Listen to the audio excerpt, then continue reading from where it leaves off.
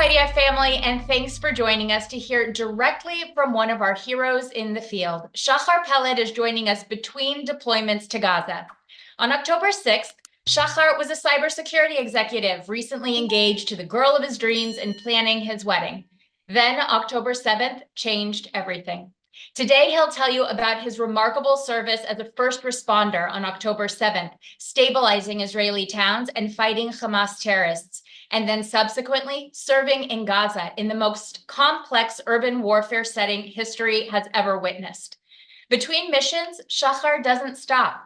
After seeing his people, his brothers and sisters in arms, maligned in the media, he has taken it upon himself to counter anti-Israel propaganda himself by sharing his personal experiences through direct person-to-person conversations with the hopes of touching the hearts and minds of those inundated and indoctrinated with misinformation. We are so honored to have Shahar Peled with us today. Shahar, please take us to the front lines. Thank you, Lara, for having me, and thank you everyone for watching. Honored to be here. As I was introduced, my name is Shahar, born and raised in Israel. I'm 30. In my actual life, as was told, I'm a cybersecurity executive. Back when I was a soldier, I served in a Paratroopers Special Forces unit. And when I finished my duty at 21, I've been on reserves ever since. 2, 4, 6 weeks a year, 8 times a year sometimes, to be ready in case something like October 7th happens. And it did. And everything ever since October 7th, my life stopped. I became a soldier of the IDF, a soldier of Israel on 2 different fronts. But I want to take you into my story that started on October 7th, around 7:30 a.m. Before that, I will say that today is a very sad day for me personally, as 2 of the 3 soldiers that were killed, and you heard about it this morning, are from my unit that I've known for many years. And unfortunately, it's not the first time that my unit has had casualties. And every time it just breaks your heart again, knowing that this could have easily been me or others, and each one of them is a whole life with family and bright future, and they've paid the ultimate sacrifice for the future of Israel. And I'm speaking today on their behalf as well, and on behalf of those who are still fighting in Gaza, the most vicious terrorists in history, but they have to do it because we truly have no other choice. And I'm going to join them in a few days because I also don't have any other choice, because I was asked to and I was called. And if you're being called to serve on reserves, you really can't say no. So on October 7th in the morning, my fiance woke me up. We live 3 miles away from Lebanon. And she said it we're at war. It was a very dramatic way to wake up. We didn't hear about any casualties and things like that, but it was serious because they said that terrorists have invaded Israel, and that hasn't happened in a long time from Gaza. But they also said this might start from Lebanon. So we decided to pack our bags and drive to the center to our parents. I had a feeling this might be bigger than I imagined, although no one told me to come to reserves. So I took my military bag with me. I have a big duffel bag with a vest and helmet and uniform and everything I need, beside a rifle, which I don't own. And I was right, because 30 minutes in the drive, I got a call from my commander saying, report to base. It was Saturday, it was Shabbat. He's religious. I knew this was serious. Although, as I said, we didn't know what happened back then. We just heard some things on the news. And I dropped my fiance at her parents' home. I gave her this big hug that, for so many of us was the last one. And she was crying. I wasn't, because I was sure I'm going to be back in a few days. I wasn't emotional about it.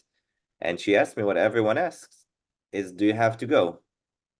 And my answer was, no, I don't really have to go. No one can force us to go, but yeah, we have to go if we're being called to literally protect our friends and family, and not just thousands of miles away, but in Israel and a few miles away from where I grew up, and literally in towns that I have so many friends living in. Then yeah, we have to go. And the last thing she asked me before I drove off was, should we postpone the wedding, because our wedding was due on October 27th. And again, I said, no, it's probably going to end in a week. And I was wrong in both. And actually, the day of the wedding, I was in Gaza and didn't get married, and we postponed it. And I drove to base, and everything was different, because we didn't just go through the same cycle of getting our gear and rifles and getting ready, which takes a long time. The first place they took us to was this room with a big table with dog tags. You might wear them or know them for the hostages, but the origin of these are the soldiers that when we engage in a battle, we have to wear a dog tag with our name and military ID. We have it on our necks and in our boots. And I haven't worn one since my active duty 9 years ago. And that made everything more real. And instead of going from one station to another to take all the gear, we went to this emergency warehouse and we've been given these big bags with everything pre-packed for us. It can weigh 60 to 100 pounds and it's ready for war. Grab and go. Then, the news were clearer, still not clear. We knew about the 22 casualties back then. And we had a few minutes to make some phone calls. And I called my siblings, I called my parents, my fiance. You might think that the call with my fiance would be the hardest one because, it's my fiance. But she was going through what so many of her friends were going through at that time. And she knew because I went to reserves many times and mostly in the West Bank, some in the Gaza border, some near Lebanon. But it didn't feel so much different back then. It felt different, but we didn't know it was a war. And the call with my mom was the hardest one because she's really not an emotional person.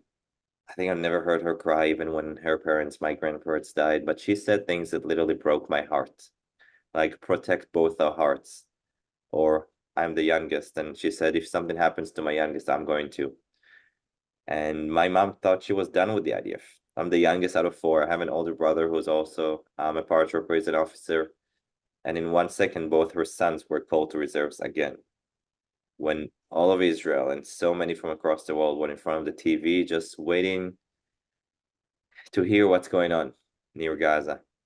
And we drove south, and the first thing we did is someone just said, we should write our wills. And it made sense. Although I'm 30, I never thought about writing a will, but I didn't want my fiance to not get the rights of an IDF widower because of the 2.5 weeks that separated us from being married. Had something happened to me. So I wrote it on a piece of paper and I put it in the front pocket of my vest.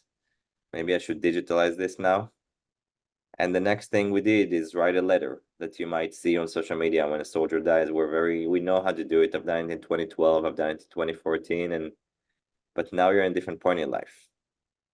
Many of my comrades have family and kids, and it's a different letter. It's in my iPhone notes called October 7th, do not open. And I hope no one ever needs to open it. I don't know what I wrote. I just remember thinking that I don't want to go without telling my loved ones that I love them and that I'm proud of what I did and that I want them to keep living. Because if there is one way to go when you're young is protecting your country and your people, just like our parents did and our grandparents and ancestors throughout history. And we got to the kibbutzim, the towns near the border. We're deployed to an area next to Be'eri and Alumim. You might know the names. They've been hit very hard, and we're tasked to help stabilize the area.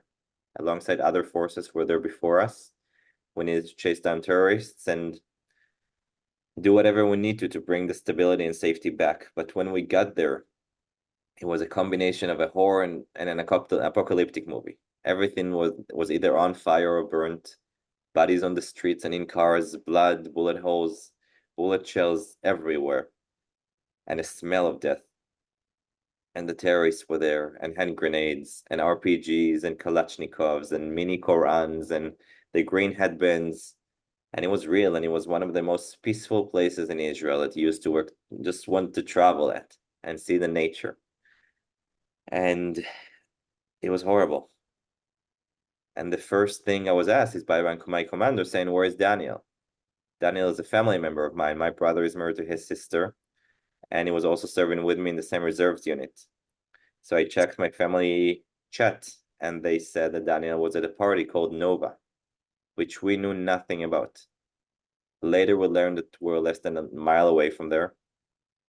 And, we saw the first responders who were there first, the active soldiers who didn't need to go get the equipment, they just need to drive there or just were there before, and other soldiers and our forces and my unit. And we've seen things that no one should ever see.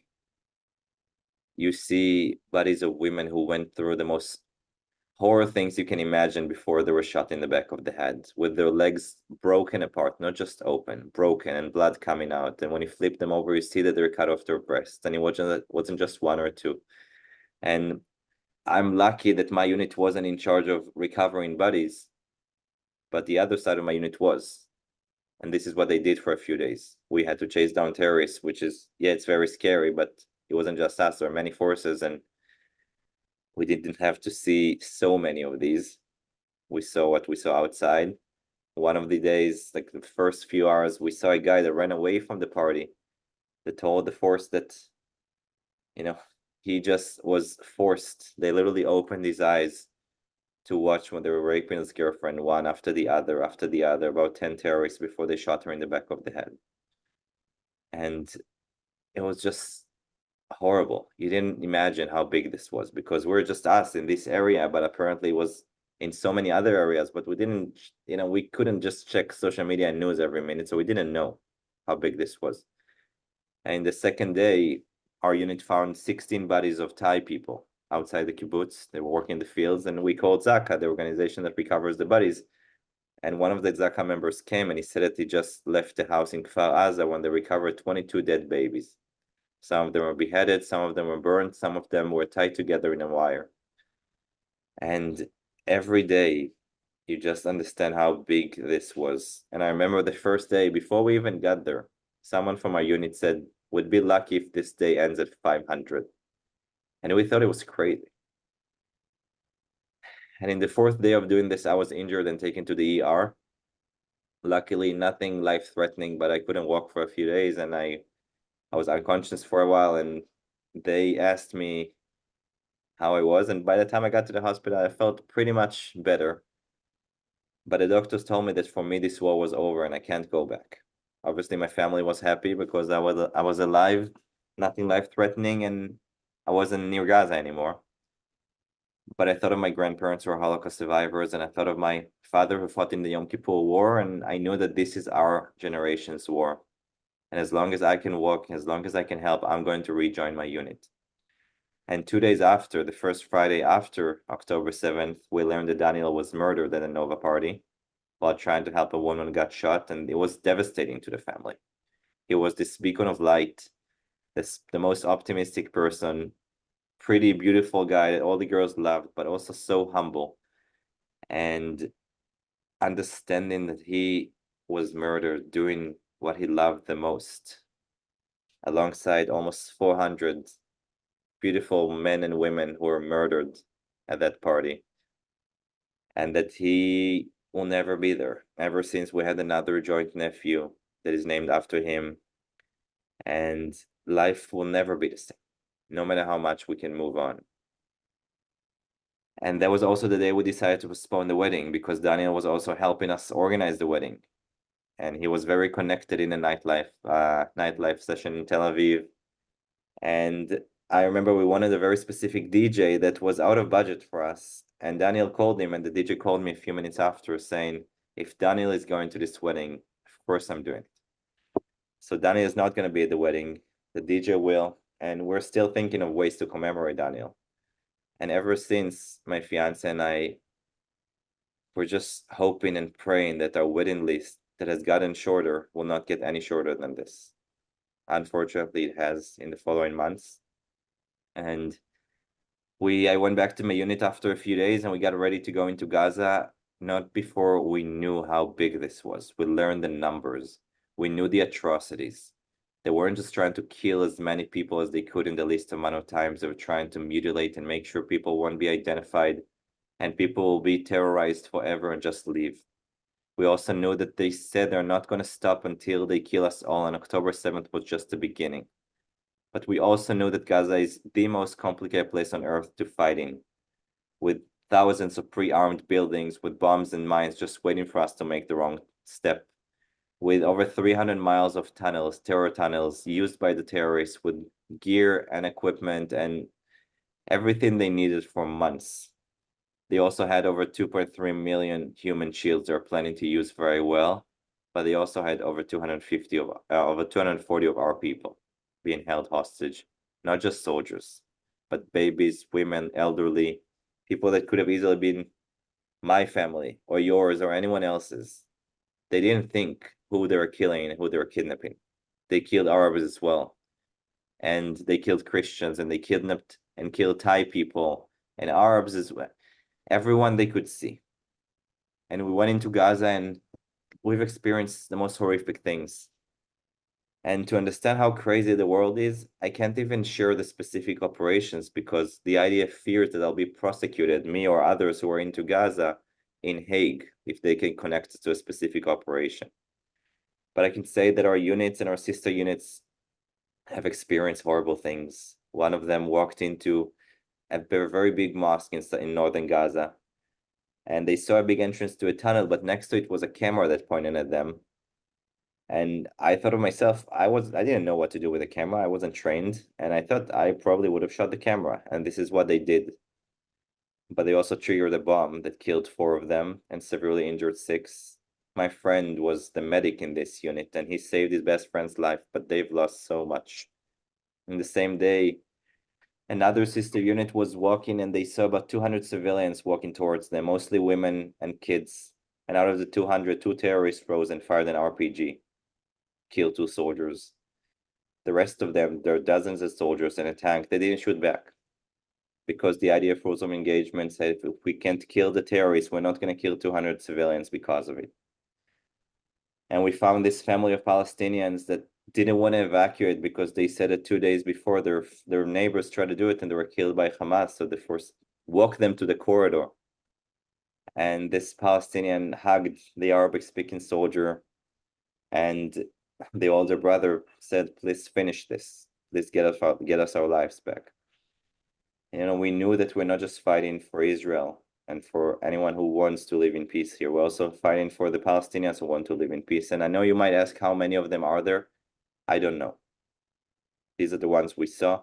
Obviously, when you're near the corridor, you see thousands of Palestinians walking south, but we're not next to them. We don't talk to them. I sure hope that there are a lot of them because we need voices of normal people who just want to live in peace. But this area in Gaza and the West Bank was just radicalized for so many years. And during the first ceasefire, I was chosen by the IDF spokesperson unit to be interviewed to major news channels across the world. Many of them you know, and I've done over 30 of these. And in many, there were a systematic effort for all of them. And many of them just systematically edited my interviews and answers to fit their agenda, to showcase us as these monsters. And if they couldn't have done it by editing, they might not even release or publish the interview. And the spokesperson unit told me that if they haven't published my interview, it means that you won. And I said, if they haven't published my interview, we all lost because we have nothing to hide. We have the truth. We have the facts. We have our first-hand experience, and our voices need to be heard.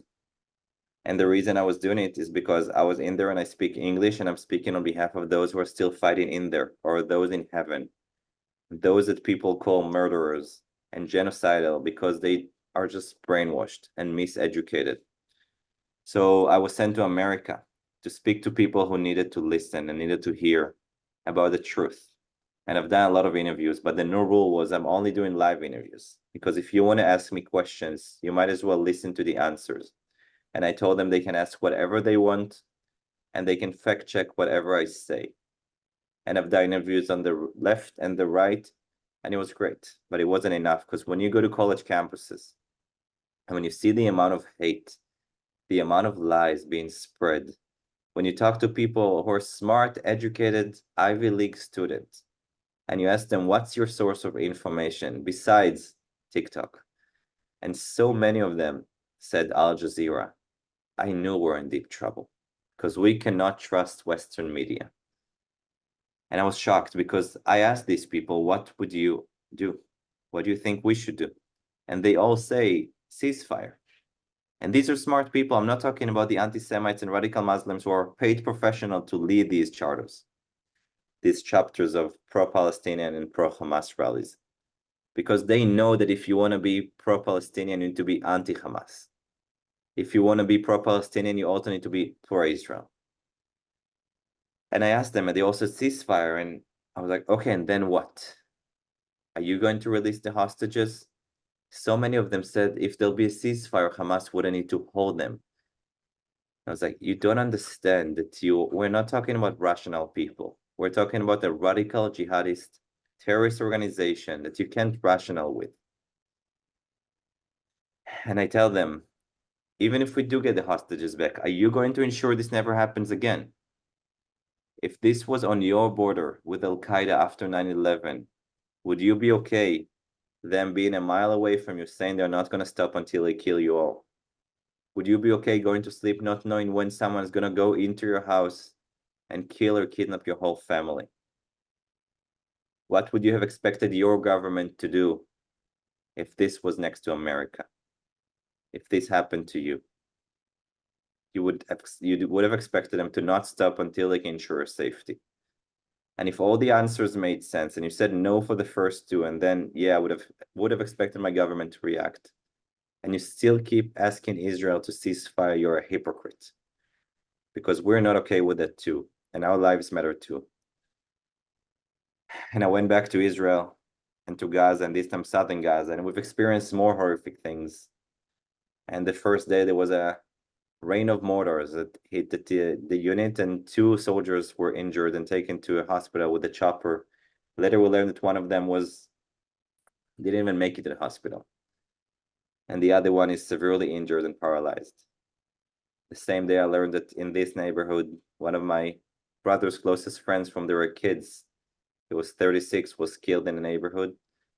He had this famous photo of him, the last one, holding a drawing that his 3-year-old son made for him. Said, "Daddy, I love you, I miss you, please don't get hurt." I was close friends with his younger sister, and this is when some people in Israel said that the best or happiest place to be is in Gaza, because you don't have your phone on you, and you can't check the news. And when you hear that someone died, you just hear a name, a number of a unit, and number of casualties. You don't get the names. And sometimes it's better. And when you get out, when you check your phone, you're just heartbroken day in and day out. And Israelis are emotionally broken. How can we not be after what happened to us, after what keeps happening to us every day? But we're also spiritually and physically stronger than ever because we have to. And we've experienced more horrific things that I wish I could share with you without connecting me to the missions. And I'm happy to do it on a one-on-one. But some of it you heard on the news with luring soldiers in with speakers of Hebrew voices. And some of there were factories of long-distance missiles in kindergartens. And I was taken out of Gaza again to go to America again. And I met more people and I did more interviews and I've done a lot of events with people who needed to hear because they're on the fence and don't know who to support, or people who supported and not sure they had the truth and how they can help. And also people who are anti-Israel, but not the radical ones, those who needed to listen. And I asked so many people, what side of history do you want to be on? The side that supports Hamas, including Iran and Russia and China and North Korea and Hezbollah and the Houthis and any other terror organization in the world, or the signs of Western civilization with the United States of America and the UK and Germany and Ukraine and France and so many other countries? How can you not side with that? And I heard the same nonsense again and again of ceasefire and ceasefire and ceasefire.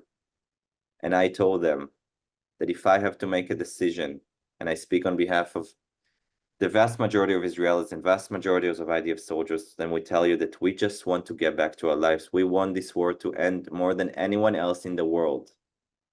I want to go back to my life. I want to be at home. I haven't been there since October 7th. I landed in Israel from the US a few hours ago, and I'm at my parents' house. I took my military stuff, and I'm going back in a few days. I want to go back to my fiance. I want to marry her. I want to start my own company. I want to have kids, and I want to grow them to a better world. But if we have to make a decision between keep fighting this war until we get all of our people back and ensure this never happens again, or go back to our lives now and wait to be attacked again, our decision is very easy. And I believe any of your decisions would have been the same.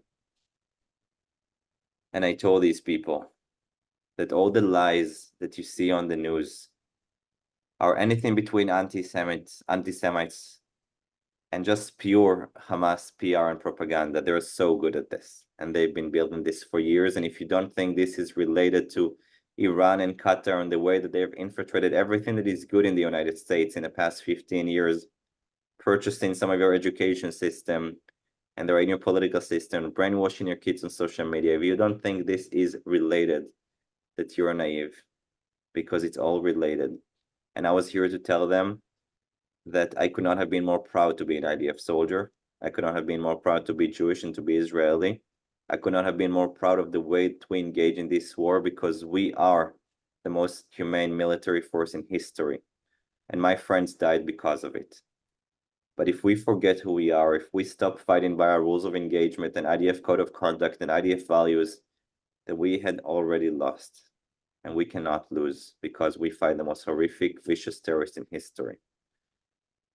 And I told them that when I was in Gaza, I told everyone that I saw that we are not longer just the Israeli Defense Forces.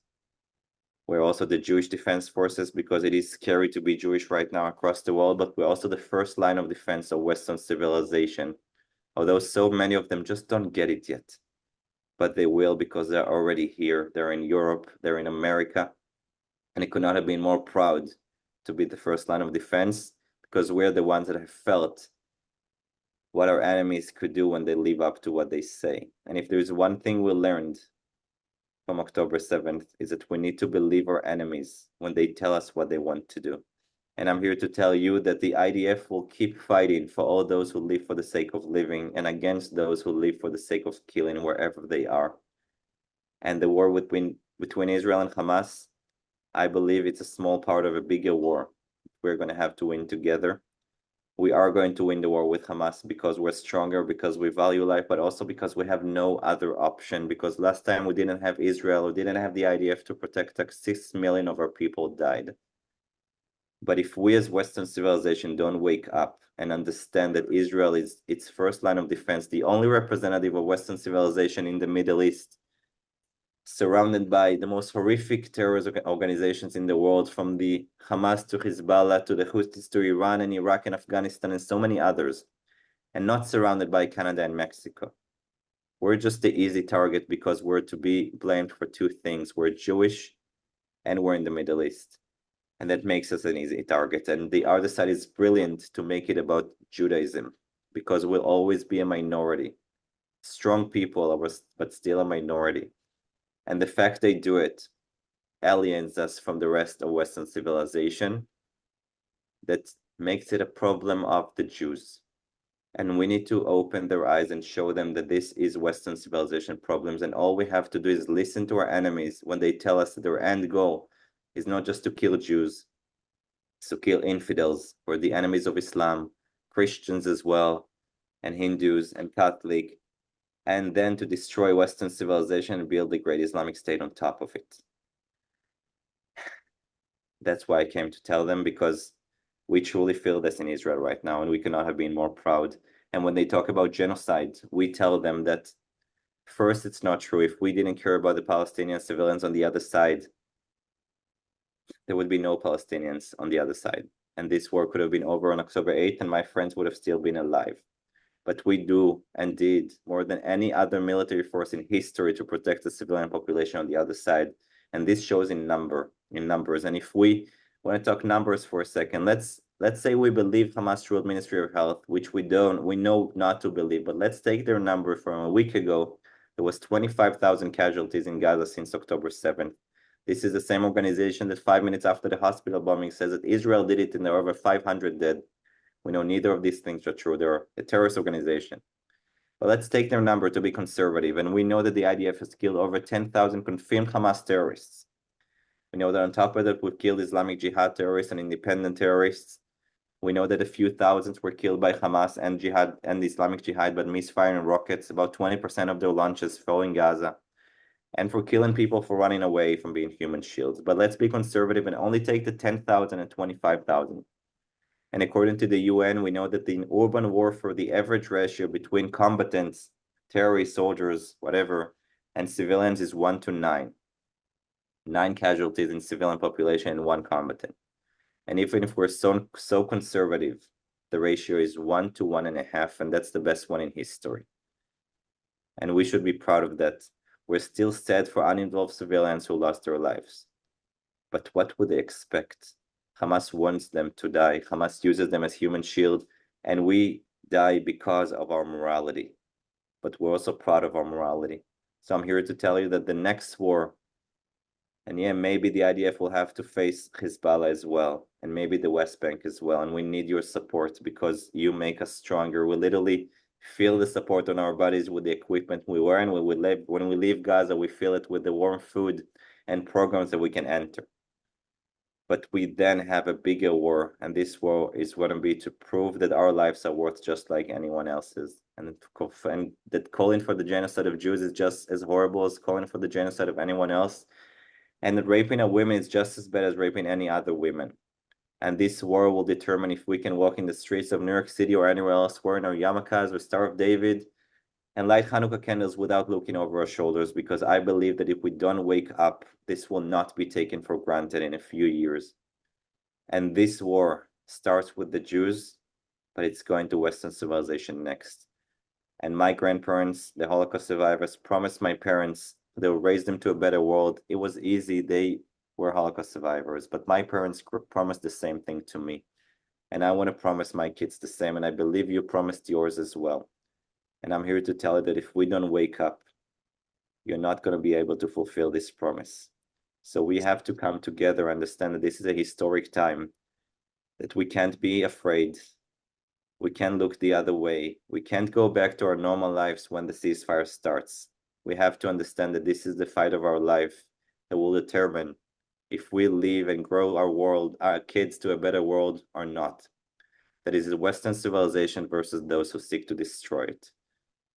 But I can see the optimism, because when you see a small light in a dark room, the closer you get to it, the brighter it will be. And together, I have no doubt that we will win. But just like the war with Hamas will win, not just because we can, but because we have no other choice. Thank you. Thank you, Shahar. I mean, I'm so emotional, and I'm sure that everybody here watching is emotional too. We're horrified at what you have had to experience. We're inspired by your incredible perspective and resilience and devotion and moral fiber. And we're grateful. We're grateful that we have an army filled with incredible lights like you. It's just, my heart is full. And I just want to, on behalf of every person watching this, that's the hundreds watching it right now, and the thousands that are going to watch it, and every friend of the IDF around the planet, we're hugging you, and we love you, and we appreciate you, and we thank you. And it's unending. And I want to, because you're such an incredibly articulate and thoughtful representative of who's been there on the front lines, if it's okay, I want to ask you a couple of questions. Happily. Yeah. On October 7th, we saw, forget what would happen if we didn't have the IDF for one day. What would happen if we didn't have the IDF for a few hours? Just this horrible witnessing of the viciousness of the neighbors next door. I guess having witnessed everything that you've seen and being the grandson of survivors who saw Holocaust denial, we're already seeing 10/7 denial. Having been there, how does that affect you? And when you hear it firsthand on college campuses or in your interviews, how do you respond? What do you say when they so willingly have HD footage of it? How does it affect you? First, it saddens me because it's not just coming from the radicals. They've managed to get to so many people and convince them they support the oppressed, and convince them that the strong oppressing white people are trying to change their minds, just show them that they're the victims. And they've managed to convince hundreds of thousands, probably millions, that they support the oppressed, because they can't grasp the understanding that someone can be the underdog, but also the villain. And I see these people and I'm sad because I know they're being brainwashed. It's not uneducation, it's miseducation. They've been misled to believing that they support the oppressed when they actually support terrorism. and they don't see that we are the same, because if they had been there outside of Gaza on October 7th, they too would have been beheaded and burned. They too would have been kidnapped. And all they have to do is just literally translate the charters of the organizations that some Hamas and ISIS and Al-Qaeda and Hezbollah and Iran and Houthis, to just understand that they're coming for them as well. And this is what saddens me, that they're brilliant. The PR of Hamas and Qatar and Iran, that basically slowly and surely took over more and more power and put on more and more of their people in positions of power in America and Western civilization. They've been working on this for years and they're succeeding. When you hear that on TikTok, there are over 20 times more views for pro-Palestinian content than pro-Israeli, not 20%, 20 times, 2,000%.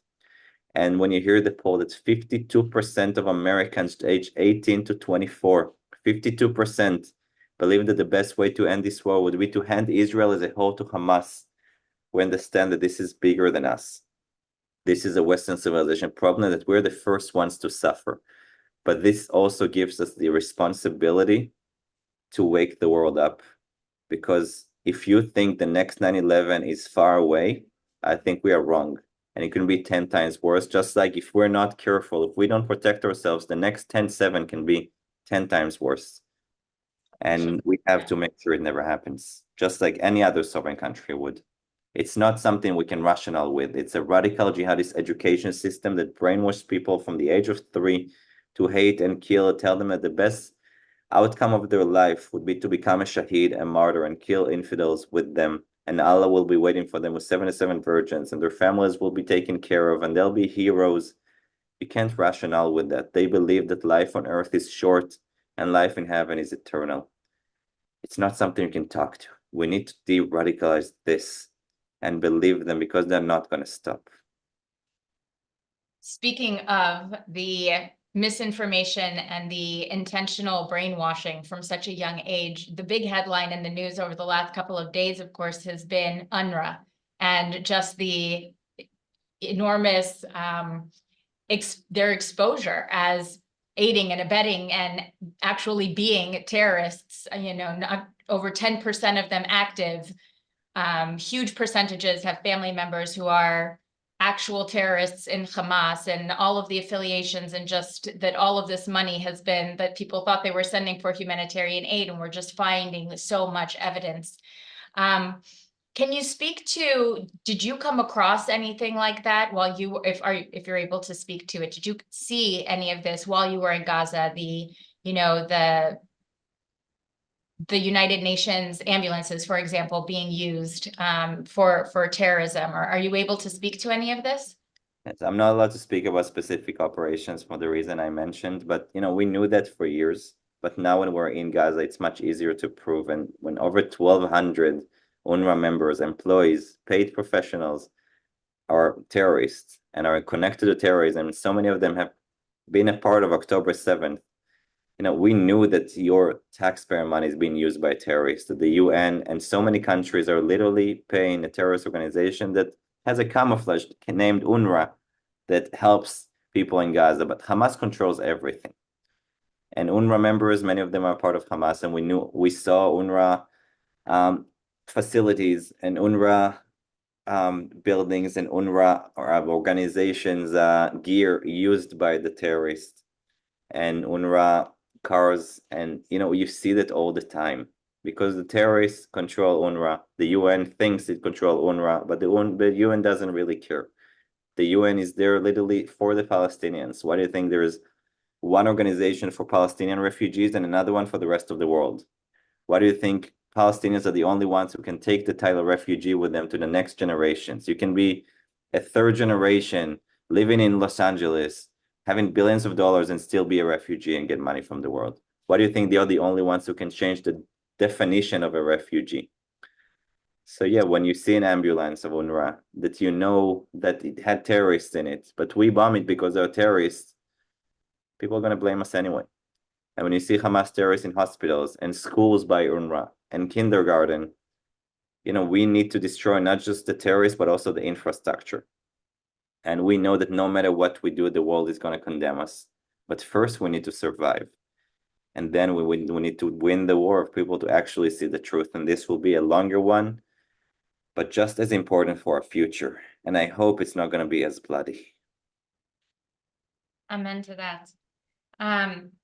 Well, before we wrap up, on behalf of all of us, we want to extend our condolences for, your two brothers in arms who were killed just today, and for Daniel. And thank you for sharing your incredible story with us and for inspiring us and showing us the true face of the IDF, which we know, but we're so grateful to have you out there sharing it with so many people. And my last question is, what are your plans for the future? We hope that wedding is back on the books. So tell us what's in the future for you. Thank you. So yeah, we have a new date for the wedding. My unit was supposed to finish its operation in Gaza on January 21st. And then we got a call that we have another mission in there for another month. So I need to go back in. This wasn't planned when I left for America. I hope to get married. I actually started my own company now, and I want to focus on this. I want to have normal problems, just like I had on October 6th. I don't know when it will happen. We don't know what will happen with Hezbollah. We have a lot of rebuilding and recreating in Israel. We need to heal, and we need to start closing wounds, but also carry this scar on our bodies forever, the scar of October 7th, as a reminder of what will happen if we're divided, and what happens when our enemies live up to what they say. And we owe it to everyone who is not with us anymore, to all those who were murdered and all the IDF soldiers who were killed, including my friends, to share this with anyone and make sure that we ensure the future of Israel, that we make it better than it was, more amazing than it was, and this beacon of peace in the Middle East, a house for all Jews and all those who value life. And if we take this car with us for our whole lives, and we do what we promised that we will do to make sure their memory is forever and they didn't die in vain, that's one positive outcome. There aren't many.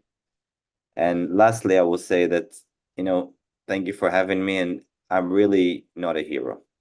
I haven't done anything heroic. The heroes are ones that are still in Gaza right now. I'll join them in a few days, but they're the ones who've been there for so long. While I was in and out, going to America and back. And I'm speaking on their behalf, but also on the behalf of the heroes who are in heaven right now, because they pay the ultimate price. And the future has to have them in mind. We have to remember them. We have to commemorate them, and we have to make sure they didn't die in vain. The only way is to build a stronger Israel, a better Israel, but also use this to build a better world. And this is just the beginning. You're amazing. What can I tell you, people? Thank God that you're with us. And we can't wait to see many Shachars. We can't wait for that wedding. We can't wait to see them. And we share your vision for that incredible, Israel that is safe and prosperous and healthy, and all of the people able to live freely and being their most realized selves. We share that vision, and we will stand by you all the way, as long as it takes. We will be there. And we're sending every single blessing, all of our thoughts, all of our wishes, all of our hopes, so that you and your fellow soldiers should be safe, that every last hair on your head should be completely safe, untouched, and that you should be safe, victorious, healthy in mind, body, and spirit. And we love you, and we appreciate you. We're forever indebted to you. So thank you. Thank you. I truly appreciate the support, and I speak on behalf of all of us. We do not take it for granted, and this is really making us feel like you have our backs just like we have yours.